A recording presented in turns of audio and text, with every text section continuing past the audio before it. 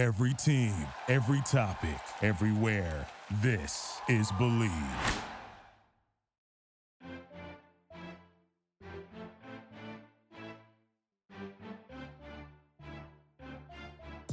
You're listening to More Than a Season podcast with Ashley and Brittany. Join us as we walk through what life is like supporting someone within the sports industry.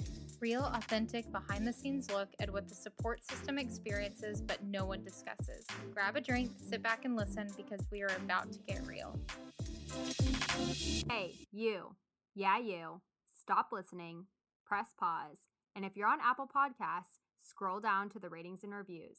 Select 5 stars and give us a review. And if you're on Spotify, click our podcast page and click follow and download to listen to all of our episodes. Thanks so much.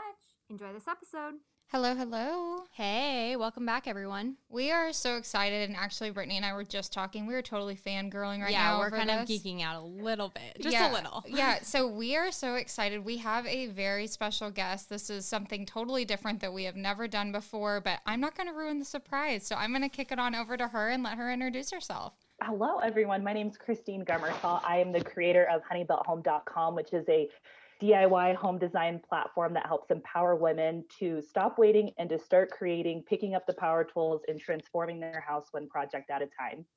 I am based here in the Salt Lake Valley. I'm married to my husband, Lance, who has been a high school basketball coach for the last 15 years. And we have 3 young kids ranging in ages from 7 all the way down to 3. Wow. So, okay, we're going to unpack this because y'all should see the background of her room right now. It is the most perfect decorated. I was just thinking the exact same thing. I'm like, if only they could see her background. I know. Well, okay, let's unpack this a little bit. So before we dive into the DIY, I want to go back and talk about meeting your husband and starting that whole journey. So where did y'all meet, and did you know what you were getting yourself into with this basketball world? Definitely not. So my husband and I actually met on a blind date back when we were in college. His stepbrother, who he had just met, was dating one of my college roommates.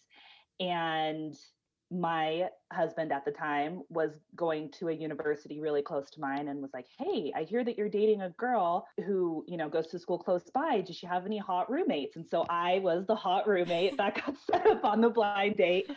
And we really kicked it off pretty quickly. And it was in October that we started dating, which is significant for basketball season because it was just 2 or 3 weeks prior to tryouts. And so we kind of were immersed in this relationship. And then all of a sudden he's like, oh yeah, and I'm a high school basketball coach. I coach, the sophomore level as an assistant. And I was like, okay, that's cool. And I didn't really know what it fully entailed until I started going to a couple of his games. And then I was hooked. Just the atmosphere. Utah is a really big basketball state because we have the Utah Jazz, of course, but in general at the, young levels, even all the way down to 2nd and 3rd grade, getting your kids into competitive sports is a very big deal here. And so once I was kind of able to see the culture around it as a state, I became totally hooked. It's been so fun. So I want to hear the whole backstory of your basketball journey, Sure. Introducing kids to this world, because it is a lot. And especially in high school, did he work? We want to hear the whole thing. We want to hear everything about your basketball life. Let's break it down. So the first couple of seasons, so I guess I should say my husband and I, we dated for about 5 months, engaged for 4. So it was just that very first season I got immersed with us just dating. And in high school scene, you start the sophomore game followed by JV, followed by varsity. So when I would travel, his school that he coached at was about a half an hour away from where we went to college.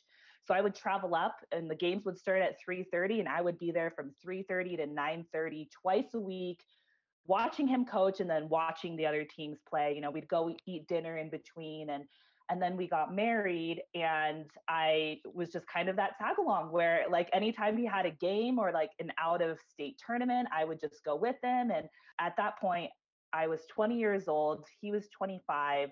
The high school boys, I'm almost closer in age to them than I am to my own husband. And so we became really good friends with the actual players, with their families. And it was a really fun thing to be a part of pre-kids. We were both still in school, so we kind of balanced the two. And then our first end of October. So he was a newborn. We were entering basketball season, and he just got tagged along to all of the games. We would just bring him in his car seat and he would just hang out. Basically, newborns in Utah in the winter, it's like all you have to do is just have them wrapped up on you. Nobody touches them. You don't have to like worry about, passing along the kid and germs and all that stuff. We ended up having our second kid 13 months later. So that was probably the most trying year, at least for me as a mom and a wife to somebody who's a coach. I had my daughter on a Monday in the hospital, and the next night he had a game. And so I'm still in the hospital recovering from the delivery, and he went across the street to coach his basketball game, came back, hung out with us. We got discharged, and that's just kind of her life. So she was at her first basketball game, I think, as like a 10-day-old baby, just strapped on me, and I had a 13-month-old like running around, and so like our life was really crazy in those first couple of years with him coaching. He was changing schools that he was coaching at, but it just was always the same process from the beginning of November through the end of February. I was a coach's wife, and so he would be gone until 6 or 7 on practice nights, but then until like 10 or 11 on game nights.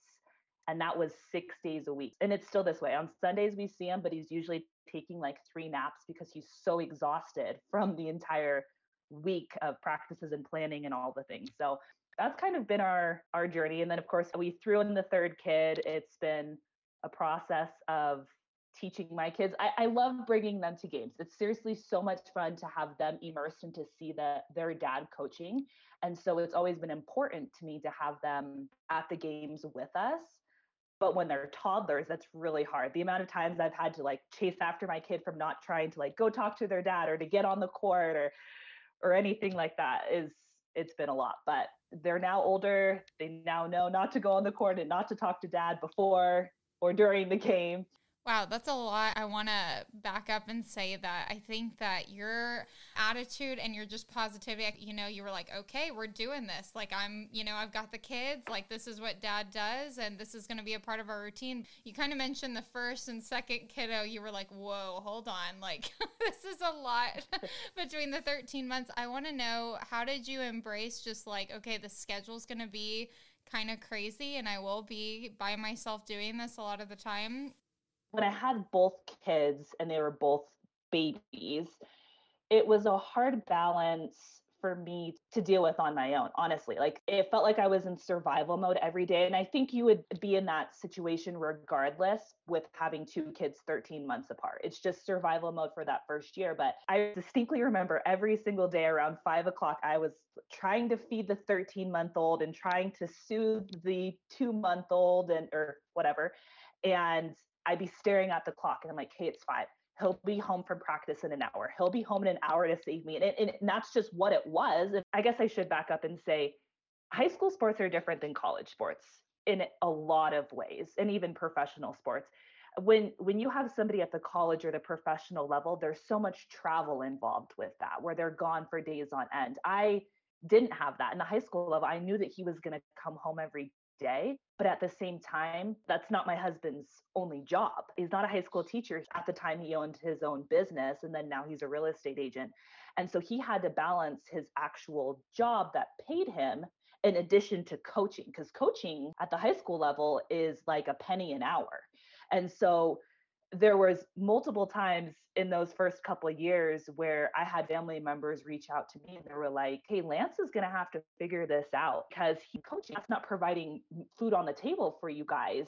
But this is what brings us so much fulfillment. Never take that away from him. And so I knew when we were dating that this was always going to be part of our life. He was always going to figure out a way to still provide for his family, but that he needed this be in his life and I needed him to have that outlet in his life. And so I made that decision early on that it didn't matter how late he was gone, how tired I was raising a family and doing all the things in those months. Like that brings him so much joy and fulfillment that I would do anything to allow him to have. That's crazy that you guys have so much like love and support for each other though, and you know kind of that thing that gives him that extra boost, because I think we can definitely relate, and I know all of our listeners can relate to that too. It's that even no matter if they weren't getting paid anything, if they're basically paying to do this, they would do it because it means so much to them. And I'm sure you have that for yourself too, because raising 3 kids, I mean, 2, even under 2 is just, that's crazy to me. But raising 3 kids now, like you have to have that me time. And I know that DIY has become that. But what was it at the very beginning that you kind of had just for yourself? So I've been doing home projects basically since we got married, whether it was painting walls or refinishing furniture or, knocking out bathrooms and retiling the whole thing. We did that because we were young college students. We didn't have big budgets to be able to afford to hire things out. And so I took it upon myself to learn how to do it. And while Lance is very great at coaching and he has a very hard work ethic, like I said, he had his own pest control business, which incorporated a lot of lawn care and things like that. So anything outside, he's really, really good at. Power tools and like building things and all of that stuff inside, he has such a type A personality where he sees his flaws, and when he sees that he's not doing something perfectly, he's like, I don't want to do it. And so to him, like home projects are not his jam, and I respect that and I get that, which is why I've kind of taken them on myself. And so that was kind of something that I dabbled in because it was a necessity. If I wanted something to look nice or to be different, I had to change it. Over the years, I not only went to college and got 3 degrees, 2 of them in nursing, 1 of them in fitness. I worked as a nurse doing labor and delivery, and then became a mom. There is something about the process of when our kids became almost too busy that I couldn't just like show up in the gym and be in the gym with him, supporting him for 8 hours a day like I was. I could only show up for his game, support him then, because my kids were it was too chaotic. But that left me at home a lot with little kids. And I was like, what else do I do? There's this cyclic pattern when you're a mom of cooking, cleaning, changing, entertaining, and there's no end in sight. There's always going to be laundry to fold. There's always going to be dishes in the sink. There's always going to be some mess to clean up. And along the way, I was like losing a piece of myself. It was like I had my job where I felt like a grown-up, where I could talk with other grown-ups. But then at home, it was just talking with kids. And then my husband had this great thing. He had basketball that was like his outlet. He'd walk in the gym, be able to forget everything. And I was like, I need something. And I think a lot of women and a lot of moms go through this, where you find yourself losing part of who you are, or what's important to you, because you're so busy taking care of all of the things. And so it was about 2 years ago, the beginning of basketball season, I was like, I think I'm going to try this Instagram sharing projects thing out. And I remember it was a couple days before Christmas. Lance was very much involved in all things basketball. And I was like, let's do it. Let's put up this herringbone chevron accent wall in my daughter's room. And I had my kids there. They were walking around pretending to like hammer things, and just like, it was chaos. But the process of being able to start a project, start to finish, and see the progression was so fulfilling for me. To be able to not just be in that cyclic dishes, folding laundry, cleaning, taking care of the kids, but also like see something get done. And then other people kind of, I guess, become also engulfed in what I was doing. I was like, this is freaking cool. Like I have my thing now. And so instead of it just being like, I'm the support system for everyone else's thing, like I found my own thing. And that's kind of what DIY has transitioned to over the last 2 years. Is I have my projects and I still take care of everyone else around me, but I feel like I can do that so much better because I'm filling my own cup doing the thing that I love. Yeah, I think all of that is amazing. And I think that with these projects, if y'all have not followed her on Instagram, we'll of course include that, but it is just incredible. Like her projects are so inspiring. But within the sports industry that we're all in, we usually pick up and move, and then, you know, our significant others go straight to work. And so with all these things, sometimes it can be a little bit intimidating. And I know that that is one of your speaking points, is just to pick up some tools and get going. And I do want to ask, though, from someone that is a listener that is intimidated. I mean, even I'm a little intimidated sometimes. Brittany here loves DIY and does it. What would you suggest if you just never have done anything like that before? So the tip that I usually give most people who are beginners is to start with a project that is small. So whether it's finding some thrift store dresser or building a shelf, just some project that in theory you could accomplish in a day. You might, spread it out over a week or two, but if it's small enough for you to tackle, and maybe doesn't matter if you screw it up, right? Like you could totally throw away like a $10 dresser, then it's going to leave you with that DIY high where you become almost addicted to transforming things. And so I think a lot of times you get this idea of well, I want to build these built-ins and transform this whole room. And then you're like, but I don't know how to do any of that. And so you just become so overwhelmed with your imagination that you just don't do anything. I think starting with something small and building upon that is what's going to help you kind of roll into those bigger projects. Because even with me at this point, I'll try and say, okay, I'm going to transform this whole space. And I'm like, oh, wait, but I'm not quite there yet. And then I'm like, okay, but what is it? And you break it down element by element. So, an office built in, it's like, okay, well, I need to build a cabinet. Okay, that's just a rectangular box. I can do that. Okay, I need to build a desktop. That's just putting some boards together. And it's just building project upon project. They're all small, but in the end, it creates this really big, beautiful thing. No, that's good. Yeah, I love that because I get that way too. And I'm I've just started DIY and I'm super invested in it, but it is overwhelming where I'm okay, I have this idea and this idea and this idea. And it's okay, wait, that's way too many things going on. I need to start with one thing and go from there. But I am just thinking about one project I did, and I couldn't imagine having kids running around. I mean, I just had my dog and my boyfriend, and I was already overwhelmed. I'm okay, you need to go over there, and you need to stop moving. So how do you do that with kids running around? And do you include them in the projects, or how do you kind of keep that where you're having your own time, but you're also entertaining them? Because I know that that's what you have to do too. It's a pretty tricky balance at first because everything is just so exciting for them. They see you get out the tools and they see you, cutting things and painting things, and they're like, oh, I want to do that. My kids have gotten to the point, for the most part, where they see me do it every day, that it's almost like cooking in the kitchen or cleaning up, where they're like, oh yeah, mom's doing that again. And so because it becomes so regular for them, they're not as in the way, I guess, if that makes sense. But there are elements. Like yesterday, I was just putting up the thin brick down in our basement, and we don't brick on a regular basis. And so for them, they're like, oh, that's all you have to do is just put the stuff on it and then stick it on the wall. And I was like, yeah. And they're like, I want to try. And so they got really into that because it was a new experience for them. But for the most part, when I'm just in my garage, building something, I'll have my daughter, she'll open up a little box full of my different assorted screws and nuts and things. And she'll just play with them, put them in different places. And then my other kids will usually ride their scooters and just be out and about, just doing their regular kid things. Usually they'll find, a broomstick or something and pretend that it's a sword. So it's constantly trying to rein them back in from making sure that they're not getting hurt. But for the most part, they just become so used to seeing the tools that it's just a pot or a pan or a kitchen utensil to them. But I'm not going to lie, there are plenty of moments where I'm super overwhelmed by them being in my space and I need them to go do something else. And so when my husband's not in season, he helps a lot with entertaining them. We do have a babysitter who comes a couple times a week who helps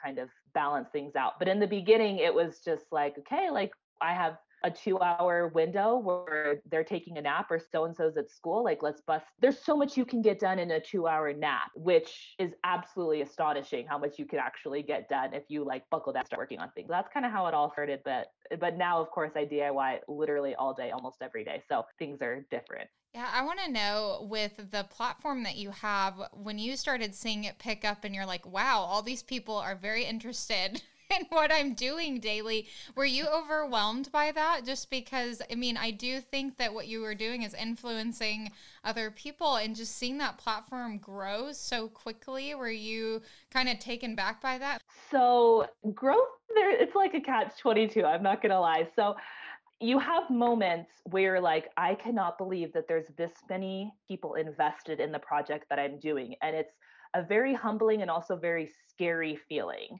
because there's so many eyeballs on you, where you feel like you need to be maybe a little bit more professional instead of just like showing up in your pajamas with the messy bun, like working on things. So that's like one aspect. But then there's the other, I don't want to say competitive aspect, because as DIYers, we are all very supportive in each other's projects and journeys and growth and success. Somebody else's success doesn't affect my success in a negative way. But at the same time, there's this comparison game that social media is, right? Where you see other people doing well, other people growing maybe faster than you. And so you're like, wow, I'm at 10,000 people are watching me, or 50 or 100. And then you're like, but so-and-so's at double what I am. And so you have to reground yourself constantly, where you can't look at other people's success and have that demean or devalue your own success.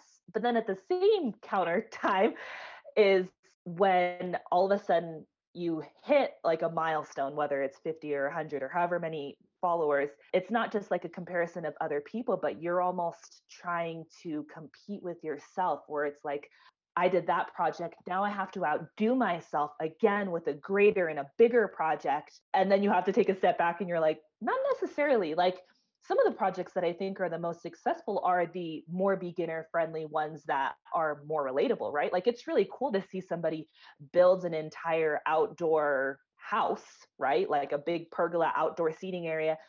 But for the average, beginner DIYer, like, they're not going to go build a whole house in their backyard. But like seeing you tackle, a furniture flip, or seeing you paint some really cool accent wall, like that's something that they feel that they can do themselves, maybe gets more engagement, or people think that it's cooler. So it's a constant struggle, I'm not going to lie, just balancing like your own mental game with all of the growth, and trying to keep yourself grounded and trying to keep yourself on track for what your goals are for the platform, in addition to why you started it in the first place. I have to constantly remind myself of like why I started this, what I want this to be, what I want to share, and make sure that I'm always sticking in that same path, if that makes sense. She's speaking to her heart. I know. I was like, we always think about this and we always talk about it, but it's interesting to hear the flip side of, we're just starting growing this podcast, and it's awesome, but we are also like, okay, when we get here, but it's interesting to hear the flip side of it. Like, when you do get there, there's a lot of other battles that you're going to have and come across. But my whole thing is like, you watch a TV show on like DIY, for most people, right? HGTV that comes to mind. And they do it so quickly, and they flip these houses or they do these projects so quickly. Do you feel that like you have to do a project at a certain speed, or maybe you do with like some of your brands that you work with, but do you ever feel that like pressure? That's a really good question.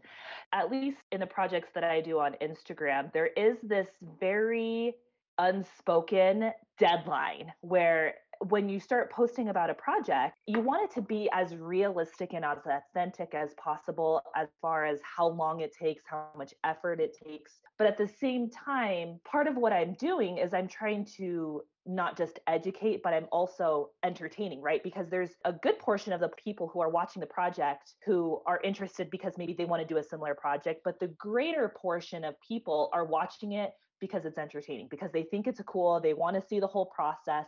And so while most of them are understanding and they're like, oh, like we understand that like life comes up, like don't feel like you need to rush on our account. In order for me to, I guess, see the best engagement with the project, it's like I have to start and I have to finish within a certain time frame. And some of the projects get delayed and it is inevitable, but for the most part, when you sign on to watch what I'm doing, is you want to see the end result, regardless of how pretty it is or staged or anything like that. So I try and at least start some of my projects with the intention of, I'm going to be able to finish this within the next couple of days so that you are not left hanging and the project gets the best engagement as possible, if that makes sense. I know that's a lot of like back knowledge of all things Instagram content creators, but there is, in order to like see that engagement, which the engagement helps us work with brands, there kind of is this like unspoken timeline of like, you need to get that done. Yeah, that's crazy. I guess with that too, like what if you have a fail of a project? I mean, I'm sure you don't now, but like in the beginning stages, what if you have a fail of a project and you're kind of going with it? How do you fix that, or do you show that? I try and show as much of the realness of project fails as I possibly can. I think every project has a hiccup, regardless of how much skill or knowledge or anything that you have going into it. And I try and share all of those different parts because that's what DIY is. I'm not a professional carpenter, a professional contractor who gets everything right. And even they don't get everything right. They screw up all of the time. But they're at a higher, I guess, level than a home DIYer is. And so I don't know, I try and share as much as I can. And when I have those flops, I try and share those too. And it's all part of the process. The trickiest thing becomes when you're working with brands and you're flopping on something that you're supposed to be the expert on. And so then that's when you're like trying to get approval, like, hey, can I share that? Like, I totally screwed this up, but like, it's my bad. It's not your product's bad. And so that's where it becomes super tricky. But those don't happen all that frequently. Okay, give us like a first beginner project. I know you said furniture, but I kind of want like basically like a wall treatment or something. I'm looking at Brittany's board and batten that she's got going on here, but I just want to know like what comes to mind. Like if I was in a brand new home, just moved in, what should I do first? Like just kind of lay it all out there. So I think wall treatments and even painted wall treatments can change a space dramatically. Board and batten, traditional board and batten, where it only goes 2/3 up the wall, is a very beginner friendly project because you're not having to deal with the entire wall space and have to accommodate, cutting down boards. Shiplap's also fairly simple, but you do have to have a couple more tools because you're working with the height of your room, which is going to change the width of some of your boards. But I totally think a regular board and batten wall treatment is easy. I know that tons of just painted accent walls or painting an entire room the same color is super in. Color blocking or doing contrast trim where you paint your baseboards and your door trim darker than your wall color. All of that stuff can leave huge impact in a space, but it's very budget friendly and very beginner friendly. Yeah, I was just curious just because I feel like there is so much that you can do with a space, and I always just get stumped where I'm like, I don't even know where to start. When it comes to like the projects and things that you're doing, do you feel inspired by a certain type of like modern or traditional, or what type of design? This is probably one of the trickiest things because I've asked many designers and many friends who love design what they would categorize my style as, and no one can actually agree on an answer. So I would say mine is like a modern traditional, if that makes sense. Traditional in the sense that it's like timeless and continuing, but it doesn't ever feel dated. I try and incorporate a lot of trendy aspects or trendy components that I think are going to last longer than just being trendy. Design is tricky. I think the best way to find what your design is or how to design for your home is one, to decide what about your home do you like. I think exteriors kind of matter. Your hard finishes matter in terms of design. You don't want to, take a house that was like super traditional and the whole inside you make it like super sleek and clean and modern, because the two don't really match. So that's one thing to take into consideration. The other thing is get a Pinterest. Go on Pinterest and just start saving all of the things. There's even a feature on Instagram where you can save posts. So start going through the explore page or looking up some different DIYers or home designers that you love their stuff and save everything that you like. And then when you enter a room that you want to change, go back through and say, well, what are the common aspects that I'm saving? Am I saving rooms that are all just white and light and airy and minimalist feeling, or am I saving things that are more eclectic and have, a whole bunch of like different elements, whether it's boho or mid-century modern or whatever? And then you're kind of able to pull like, okay, everything that I pin is white. I'm painting the walls white. Everything that I pin is like super bright and colorful or dark and moody. And then just go for those things. And that kind of helps you create a more cohesive space and have your spaces speak to one another. You don't have to like copy what every other designer, every other, trendy person is doing on Instagram. But if it's something that you like, where you're like, I love navy blue, I want navy blue throughout my house. You don't have to like paint every wall navy blue, but you can have maybe a couch that's navy blue in one room, maybe cabinets in a different room that's navy blue, maybe throw pillows. Like you can incorporate that color throughout your home where it feels cohesive, but it's not like you just walked off a ship and it's like naval navy blue in your whole entire. Oh my gosh. I love that. I love that tip though, because I think oftentimes like we get overwhelmed by what everyone else is doing. Just like the comparison thing, you look at Instagram and you're just overwhelmed with all of this amazing content, but you can't figure out how it will translate into your own house. So that's a really good tip. With that, I want to ask about your DIY course and kind of how you how you started that. I'm super excited. I am purchasing that. So I want to hear about your course and kind of give everyone a rundown of how you started it and kind of what it is. Sure. So it was last spring where I was kind of trying to decide what I wanted my Honey Built Home to really be about. And I was sharing my projects, but I wanted to help more people. And so I had the idea of doing like a live course or like a one-on-one where I did consulting. You would show me your house. I would say, well, this is what I would do. This is how I would do it.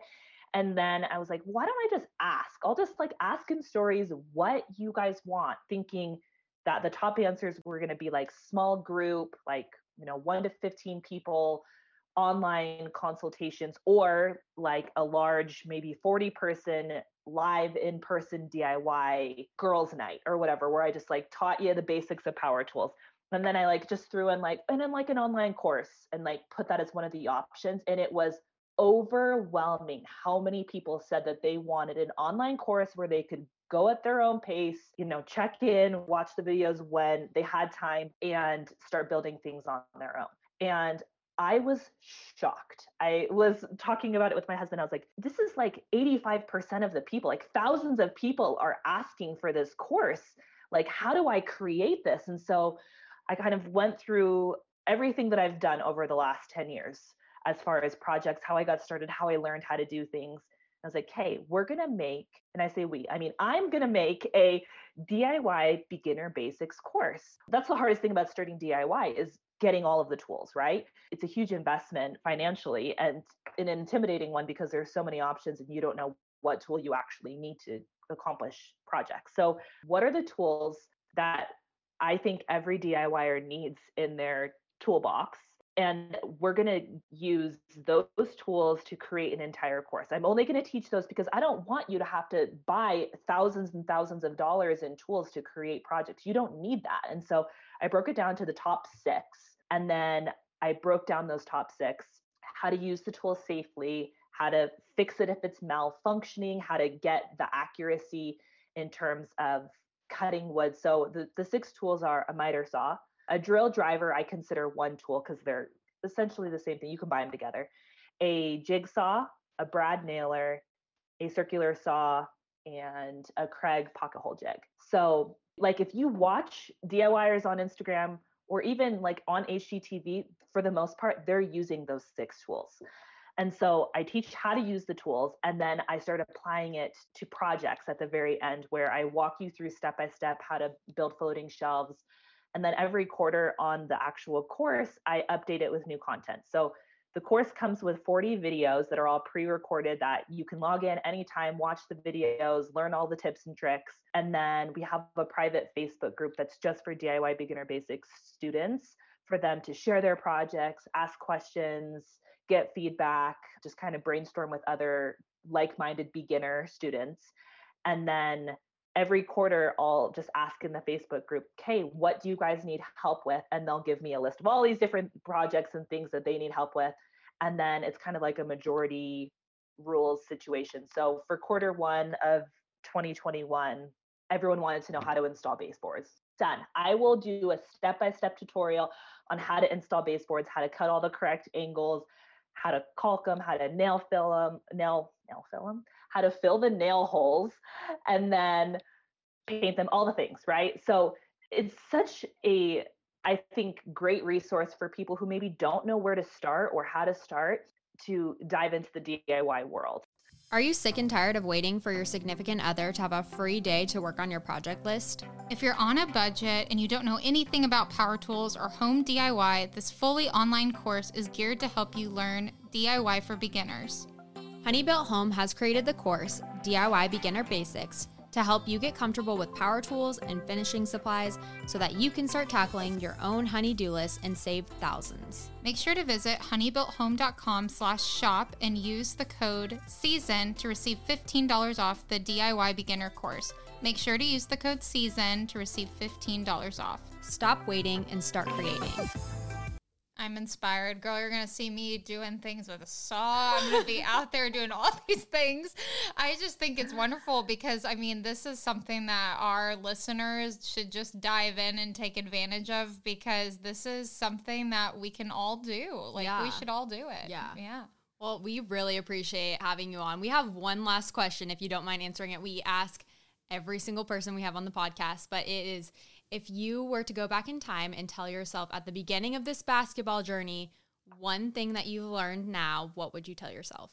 To have something that you can do that brings you as much fulfillment as coaching brings them fulfillment. One of the hardest things is to see them every day go out there, grind, work so hard because they love it. And the amount of hours that you spend alone that you're like, well, what do I do? What do I love? And so to find something that you love that brings you joy, brings you fulfillment, that you can share with them. And then also just to know that like the emotional roller coaster that is coaching is so high and it is so low.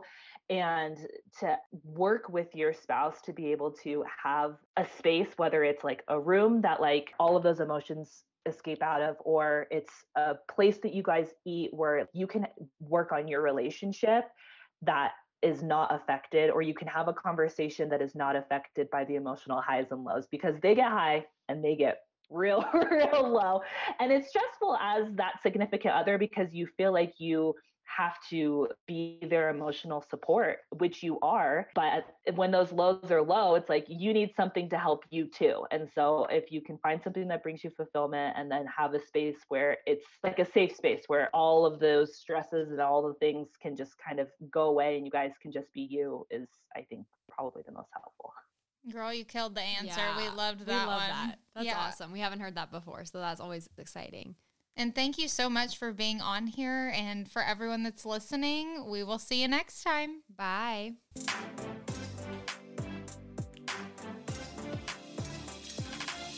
Thank you so much for listening to this interview on More Than a Season podcast. Be sure to follow us on Instagram at @morethanAseason_women's guide for the latest updates. You can also follow our personal Instagram accounts at Ashley M. Kramer and Britt Labby. We would love it if you would download, subscribe, and leave us a review on your choice of platform. Thank you so much. See you next time. Thank you for listening to Believe. You can show support to your host by subscribing to the show and giving us a 5-star rating on your preferred platform. Check us out at Believe.com and search for BLEAV on YouTube.